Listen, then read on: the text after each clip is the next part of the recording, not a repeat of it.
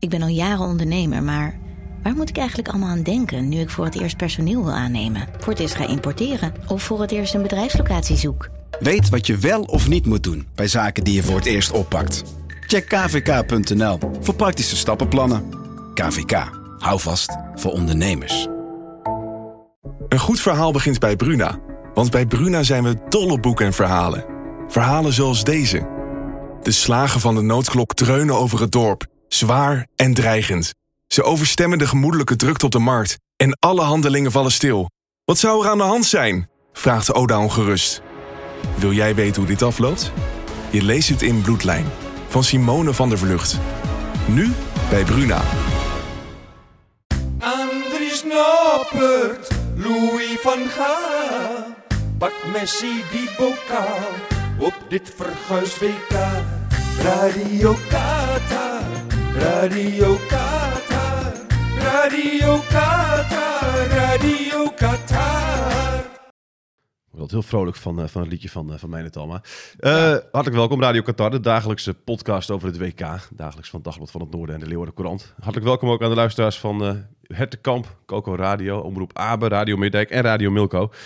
En vandaag doe ik het nog steeds vanuit huis. Nog steeds corona natuurlijk. Dus op locatie, ver van elkaar weg, maar in mijn hart altijd dichtbij. William Pomp. Goedemorgen. Goedemorgen. William, was jij ook een beetje gespannen gisteren? Ja, ik ben hartstikke... Natuurlijk. Het spookt de hele dag door je hoofd natuurlijk. Hè? Op zo'n dag. De eerste wedstrijd van Oranje en je staat 's ochtends op. Of doe je daar niet op? Ja, toch? Ja. Ja, wat ik zeggen. Ja. Nee, maar van 's ochtends vroeg tot het volkslied aan toe, dan is er gewoon eigenlijk sprake van een soort gezonde wedstrijdspanning. Tenminste, dat heb ik wel. Ja. Daar had ik vroeger... Ja, het is eigenlijk alsof je zelf een beetje in het veld staat. Je leeft eigenlijk van A tot Z naar zo'n wedstrijd toe. Heb je gehoord trouwens wat Louis van Gaal nog... Want op het Nederlands elftal staat ook heel veel spanning. Hè? Dat zag je trouwens ook wel. Heb je gehoord dat hij heeft dan elk toernooi daar een bepaald trucje voor om het weg te halen. Deze keer was het een kopje koffie drinken, hè? Ja, op het strand. Ja, op het strand. Even een kopje koffie en even aan het strand, ja. Weet je wat het mooie daarvan vond, wat hij zei? Heeft niet geholpen, zei hij. Nee. En dat is toch wel een andere Louis van Gaal, denk ik, die je nu ziet dan in voorgaande jaren. Hij is toch met de jaren ook wel wat wijzer geworden. Want hij durft nu gewoon zijn eigen foutjes, in zoverre daar sprake van is, hè, maar durft hij gewoon toe te geven. Hè? Hij houdt zichzelf continu een spiegel voor nu. Ja. Dat vind ik echt heel grappig om te zien. Ja, en ik vind het zelf heel prettig inderdaad ook. Om te denken van, hij is niet alleen maar ruzie aan het zoeken, zeg maar, met de journalisten. Maar weet je, begint er zelf ook over. Geeft zelf ook aan, het heeft helemaal niet geholpen. Ja. Dat vind ik een prettig eigenschap. Wat een prettige man eigenlijk, hè William? Geen ruzie met journalisten. Van onze collega Valentijn Dries, die zal er ongetwijfeld heel erg anders over denken. Nee, maar dat maakt het ook wel weer heel erg leuk, hè? Ja, wel minder. Ja, dat klopt. En hij heeft nu maar één vijand. Hè. Vroeger was de hele journalistiek zo'n beetje zijn vijand. Maar ik heb nu ook wel het idee dat hij met bepaalde verslaggevers het prima kan vinden, zeg maar. Alleen hij pikt er hier en daar eentje uit die dan tot gemeenschappelijke vijand wordt verklaard. Ja. Maar wat een amateurisme bij die persconferenties, hè? Heb je dat nog gezien? Ja. Ik vind het sowieso al kolder dat je dan met zo'n raar oortje, wat je blijkbaar moet vasthouden, omdat anders het geluid niet goed doorkomt of zo, aan je oor moet zitten. Dat ziet er al heel gek uit, vind ik, eerlijk gezegd. Ja. En dan het geluid komt niet goed door. De voorzitter breekt zomaar de persconferentie in het midden af of zo. Van Gaal moest er zelf ook een beetje op lachen. Ja. Het was heel kolderiek om te zien, moet ik zeggen. Vind je niet? Dat is toch amateuristisch in zo'n zeker. Land? Ja, nee, absoluut. Ja, een land waar je gekoelde airco, of gekoelde stadions hebt met airco en dergelijke. Maar deze apparatuur hebben ze dan weer niet goed op orde. Dat vind ik eigenlijk, zo'n teken aan de wand is dat. Ja, nee, dat is verschrikkelijk. Had jij ook nog spanning? Ik weet niet hoe dat bij jou dan werkt, omdat natuurlijk toch iemand uit het noorden ook in één keer dan in de basis staat, Andries Noppert. Zeker. Dagblad van het Noorden probeert hem natuurlijk ook een beetje te claimen nu als een Groninger, omdat hij Zo gaat het altijd met dit soort dingen. Ja. Zo gaat het altijd met dit soort dingen. Dat kan ik je echt zeggen. Bouke Mollema is er wel het bekendste voorbeeld uit mijn eigen praktijk, zeg maar. Die heb ik altijd gevolgd en volg ik nog. En Bouke is een, weet je, dat is nou gewoon een geboren en getogen Groninger. Ja. Toevallig is er sprake, zoals jij ook zelf ook wel weet, van, want volgens mij heb jij hem ook wel eens geclaimd in het verleden, van wat Friese voorouders. Ja. Zo gauw een succes is, dan worden sporters geclaimd door allerlei kranten en omroepen. En zo gaat het nu met Andries Noppert ook. Dus hij is absoluut een echte Groninger. Ja. Zoals Bouke Mollema een echte Fries is inderdaad. Ja, precies. Ja. Nee, heb je daar een spanning voor? Kijk je dan nog in één keer met extra zenuwen naar hem als hij zijn eerste ballen moet vangen? Of, Nou, ja, zeker wel. Weet je, hoop dat hij het goed doet ook? Ja, tuurlijk. Ja, nee, absoluut. Ik hoopte echt dat hij... Ja, dat is nou nu wel eventjes mijn favoriete speler van het Nederlands elftal. Naast Virgil van Dijk, wat ik gewoon een geweldig beest vind. Ook, en natuurlijk ook roots bij FC Groningen. Dus die beschouwen ook een klein beetje als een Noorderling. Maar ik kijk echt met heel speciale belangstelling naar Andries Noppert. En dat komt natuurlijk niet alleen omdat hij dan toevallig nu sinds een tijdje in Marum woont. En in het prachtige Joure is opgegroeid. Maar dat komt ook door dat hele speciale verhaal natuurlijk wat aan hem hangt. Want dat jongensboekverhaal, dat hij 2 jaar geleden bij zijn vader Fokko aan tafel zat en aan de keukentafel met zijn vrouw Serena, die overigens uit Veendam komt. Dus dat is ook nog een Groninger tintje. Maar en dat pa Fokko zei tegen hem van, ja joh, maar Andries, misschien moet je maar een keer mee stoppen, joh. Want dit wordt toch allemaal niks. Je bent nou midden 20. Je contractje bij Dordrecht loopt nu af. En het is allemaal niks. En vader en moeder Fokko, zijn moeder, haar naam is me even ontschoten. Maar die zijn zelf groot geworden met altijd heel hard werken. Hè. Die hebben een betonbedrijf gehad. Nou, als iets mij hard werken lijkt, dan is het wel werken in een betonbedrijf. Weet je hoe zwaar beton is? Ja. Dat Andries zeg maar frivol door het leven ging en bij de kleinste clubjes overal op de bank zat, maar toch altijd maar weer kans zag ergens een klein contractje af te dwingen, zelfs bij Foggia aan toe. Ja. En dat zijn paders hem opriep eindelijk eens een keer een serieus leven te gaan leiden en dat Andries Noppert toch voor zichzelf koos en zei van maar ik ga het toch nog eens een keer weer proberen, pa. En dat je dan 2 jaar later gewoon door Louis van Gaal onder de lat wordt gezet op het WK voetbal in Qatar. Ik vind het echt een waanzinnig verhaal. Zo'n verhaal is er nooit geschreven. Echt. En hij heeft het ook te danken, William, nog aan aan een dorpsgenoot van hem. Hè? Een oud-speler van FC Emmen, notabene. Jelle de Rouwelaar. Ja, zeker. Die was bij NAC, had hij die voor zich. Nou, de Rouwelaar altijd een prima keeper geweest natuurlijk ook. En het contract van Noppert zou niet verlengd worden. En toen heeft de Rouwelaar toch gezegd, toen de Rouwelaar stopte en daar technisch directeur werd. Zoiets inderdaad. Hè? Zei hij van, ik wil toch dat hij nog een jaartje blijft. Ja. Ik zie wel potentie in hem. Misschien als het Rouwelaar dat niet gedaan had. Ja, wie weet. Wie hadden dan nu op goal gehad? Ja, waarschijnlijk. Ja, of misschien wel Pasveer. Of daar was ongetwijfeld Sielissen wel meegegaan in plaats van niet. Dus daar had hij misschien wel gewoon een lat gestaan. Nee, maar dat hele jongensboekverhaal van Andries Noppert, dat maakt het extra interessant. Nog los van het Noorderling zijn, wat ons natuurlijk echt extra trots maakt. Maar dat jongensboekverhaal, dat maakt het extra mooi. Daar krijg je gewoon kippenvel van. Ja, jij claimt hem natuurlijk weer nog extra als Groninger door te zeggen dat zijn moeder uit Veendam komt. Nee, zijn vrouw. Als zijn vrouw, sorry, zijn vrouw uit Veendam komt. Dan wil ik dat even weer counteren met het feit dat de vriendin van Virgil van Dijk uit Friesland komt. Oh, kijk eens aan. Maar weet je, die strijd gaande. Ja, maar voor mij is dat helemaal geen. Ja, het is een strijd tussen aanzetten. Want ik heb alle 3 de noordelijke provincies even lief. Inclusief de Waddeneilanden, die pak ik er ook bij. Ik voel me op en top Noorderling en Noppert van Dijk zit in mijn hart. Dat is trouwens ook de reden. Dat is misschien nog even leuk om te vermelden. Dat ze in Marum zijn gaan wonen. Hè? Want Marum ligt, als je het zeg maar zo hemelsbreed uittekent, ligt het ongeveer precies tussen Joure en Veendam in. Dus bij de opa's en oma's, zeg maar. Ja.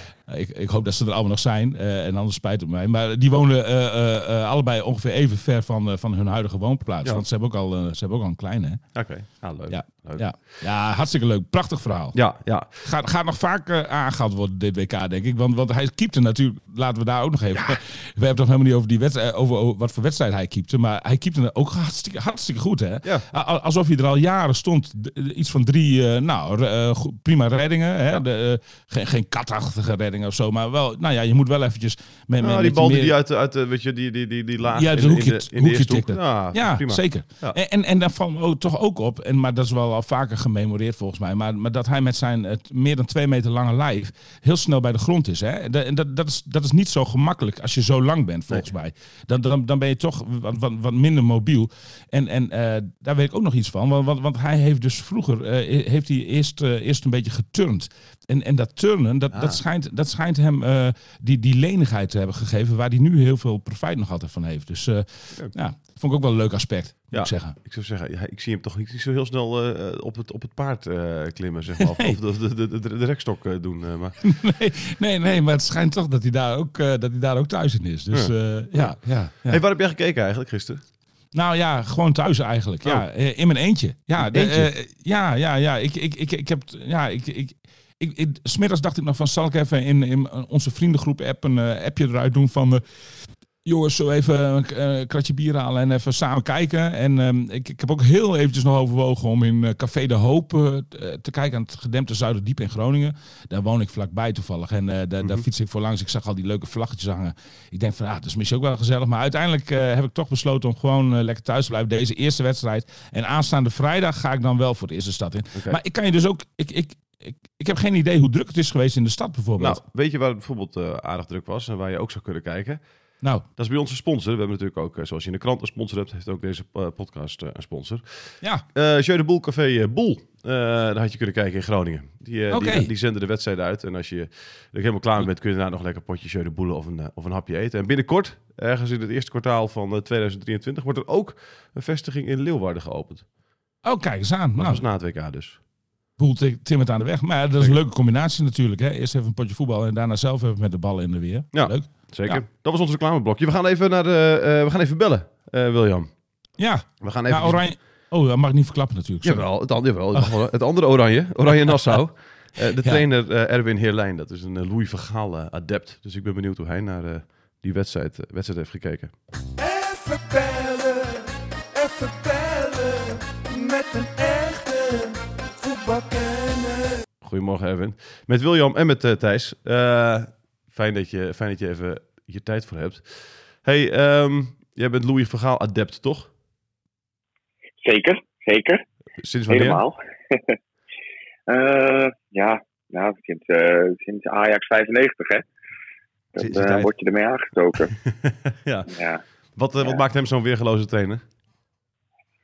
Ja, ik weet het niet. Weet je, als kind word je natuurlijk gepakt door het succes. En later, omdat ik me ging verdiepen natuurlijk in het vak als trainer zijn, dan ga je boeken lezen, kijken, ga je alles in de gaten houden.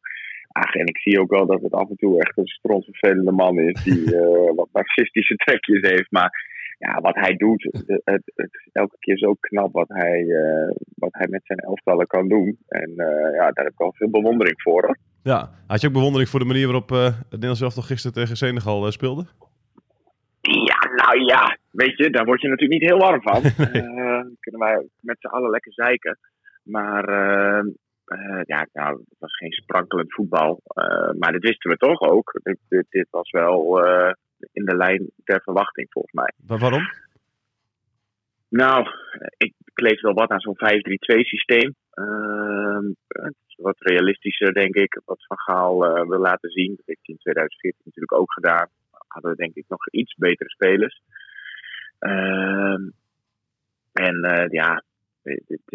Het is allemaal vrij degelijk en zuinig of zo. Ja. Dus ik had eigenlijk nog een goede hoop doordat Berghuis naast Frenkie de Jong stond. Ik denk, wie weet. Maar echt sprankelend was het niet. Maar toch de hand van Van Gaal, hè? Ja, precies. Ja. Nu, jij bent nu zelf een ultra-aanvallende coach. Ik weet niet hoeveel mensen ooit Oranje Nassau hebben zien voetballen, maar dat is een aanvallend team. Het liefst stel jij geen verdedigers op. Chargeer ik het een beetje. Van Gaal zei zelf ook van, ik ben een aanvallende coach, zei hij kort voor de wedstrijd nog in een interview. Maar dat vind jij dus niet met dit systeem? Nou ja, het kan wel. Ik bedoel, als je de 3-5-2 speelt en je ziet soms Dumfries en Blind hoe hoog zij staan, dan kan het wel heel super aanvallend zijn. Dat is verder geen probleem. Alleen, zeker ook in het moderne voetbal wel, zie je toch ook wel dat de ruimtes vaak heel klein gemaakt worden. En dat dit elftal toch ook wel graag eventjes wat verder terug wil op momenten. Dan is het niet zo ultra aanvallend meer. Maar moet ik wel zeggen, Blind dekte wel gewoon heel hoog door hoor, aan de linkerkant. Maar ultra aanvallend was het niet, het niet te noemen volgens mij. Gaan we dat nog wel zien? En wat moet er anders veranderen om dat te gaan zien? Hangt ook natuurlijk ook wel een beetje van de tegenstander af. Wat de tegenstander doet natuurlijk. Hoe die spelen. En als de tegenstander continu hoog druk zet en je kunt daar steeds onderuit voetballen, dan lijkt het al gauw een stuk ultra aanvallender natuurlijk. Ja. Ik vond dat Senegal dat eigenlijk best wel goed deed. Want het was ook niet zo dat zij helemaal de bus parkeerden. Die ging ook af en toe best wel wat naar voren. Maar daar heb je ook wel een beetje 2 teams voor nodig, denk ik. En ik weet niet of we dat nog gaan zien. Ik denk dat we Van Gaal houdt vaak wel gewoon echt vast aan zijn concept. Ja. En helemaal uitgedokterd. Dus dit zal het wel ongeveer zijn, hoor. Ja, dus we gaan het pas leuk krijgen wanneer ook de tegenstander wat leuker is. Ja, denk het. Verwacht ik wel eigenlijk. Nou, jammer. Ik vind wel dat jullie... Ja. Erwin, want ik ben blij dat jij ook even over de tegenstander begint. Hier, William Pomp, hallo. Hi. Ik was toch ook wel enigszins onder de indruk van die Senegalezen, hoor, moet ik zeggen.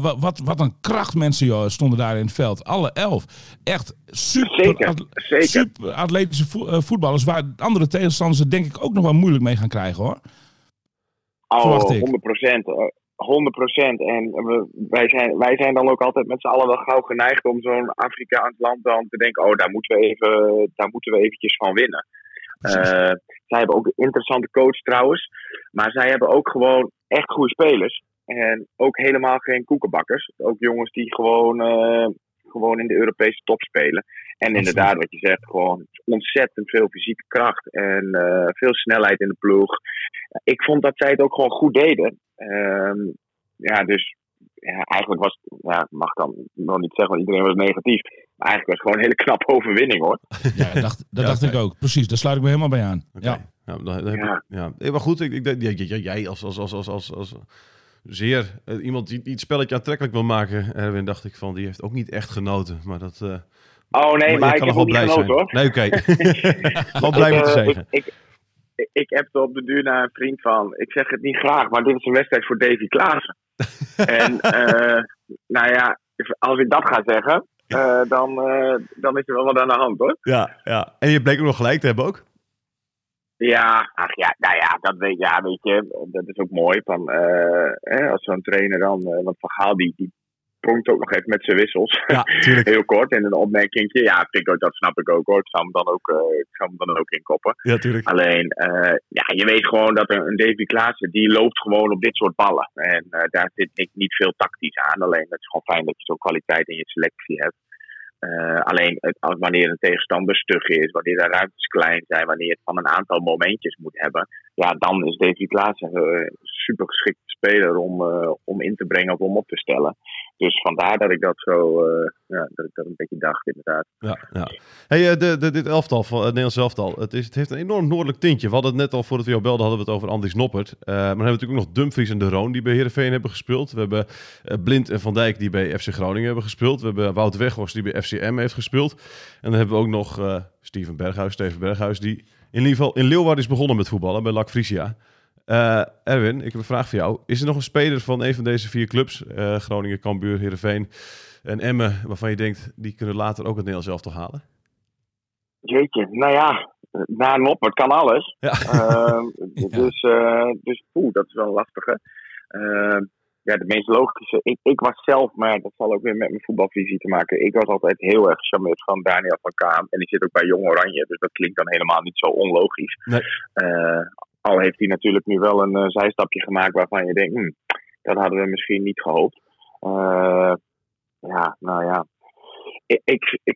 Als je dan naar het pad kijkt wat sommige spelers bewandeld hebben, zou die rechtsback van Heerenveen, Milan van Ewijk, zou best nog wel kunnen. Volgens mij nog vrij jong. Ja. Een beetje zo'n Denzel Dumfries pad wat hij aan het bewandelen is. Ja. Volgens mij ook heel lang gewoon bij de amateurs gespeeld. Klopt. Maar wel een jongen die als moderne rechtsback in ieder geval wat zou kunnen toevoegen. Ja.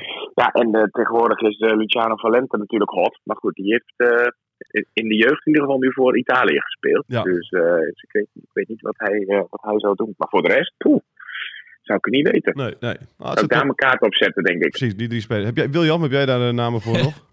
Ja, nou ja, Erwin die maait het gras volledig voor mijn voeten weg, moet ik eerlijk zeggen. Want, toen jij de vraag stelde, dacht ik er natuurlijk ook gelijk over. Nou, ik kwam ook bij Milan van Ewijk uit. Maar dan zet ik er nog even een concurrent vanuit FC Emmen tegenover. Dat is ook een rechtsback, Bouchouari. Die sterk... Een Belgische Marokkaan. Oh ja, nee, is ook zo. Ja, nee, is ook zo. Ja, nee, die gaan we dus niet Moeten we snel naturaliseren. Ja, oké. Ja, dat kan tegenwoordig ook, hè? Ja. Maar ik dacht van, Erwin noemt ook Valente, dus dan mag ik ook wel iemand noemen die voor een ander land uit gaat komen. Maar dat mag dus niet, dat is tegen de regels. Want dan ben ik Valente heel heeft snel... gewoon een Nederlandse moeder, hè? Ja, dat klopt. Maar en hij mag ook nog voor Nederland kiezen, zolang hij nog niet voor de senioren heeft gespeeld in Oranje. Dus die optie ligt nog open, dat is bij Bouchouari inderdaad niet het geval. Dus dan sluit ik me gewoon volledig aan bij Erwin, hoor. Oké. Erwin, laatste vraag voor jou. Wat moet er anders tegen Ecuador? Is er een speler waarvan je zegt, die wil ik graag zien? En een andere speler waarvan je zegt, die hoef ik absoluut niet meer te zien? Nee, ik denk het niet.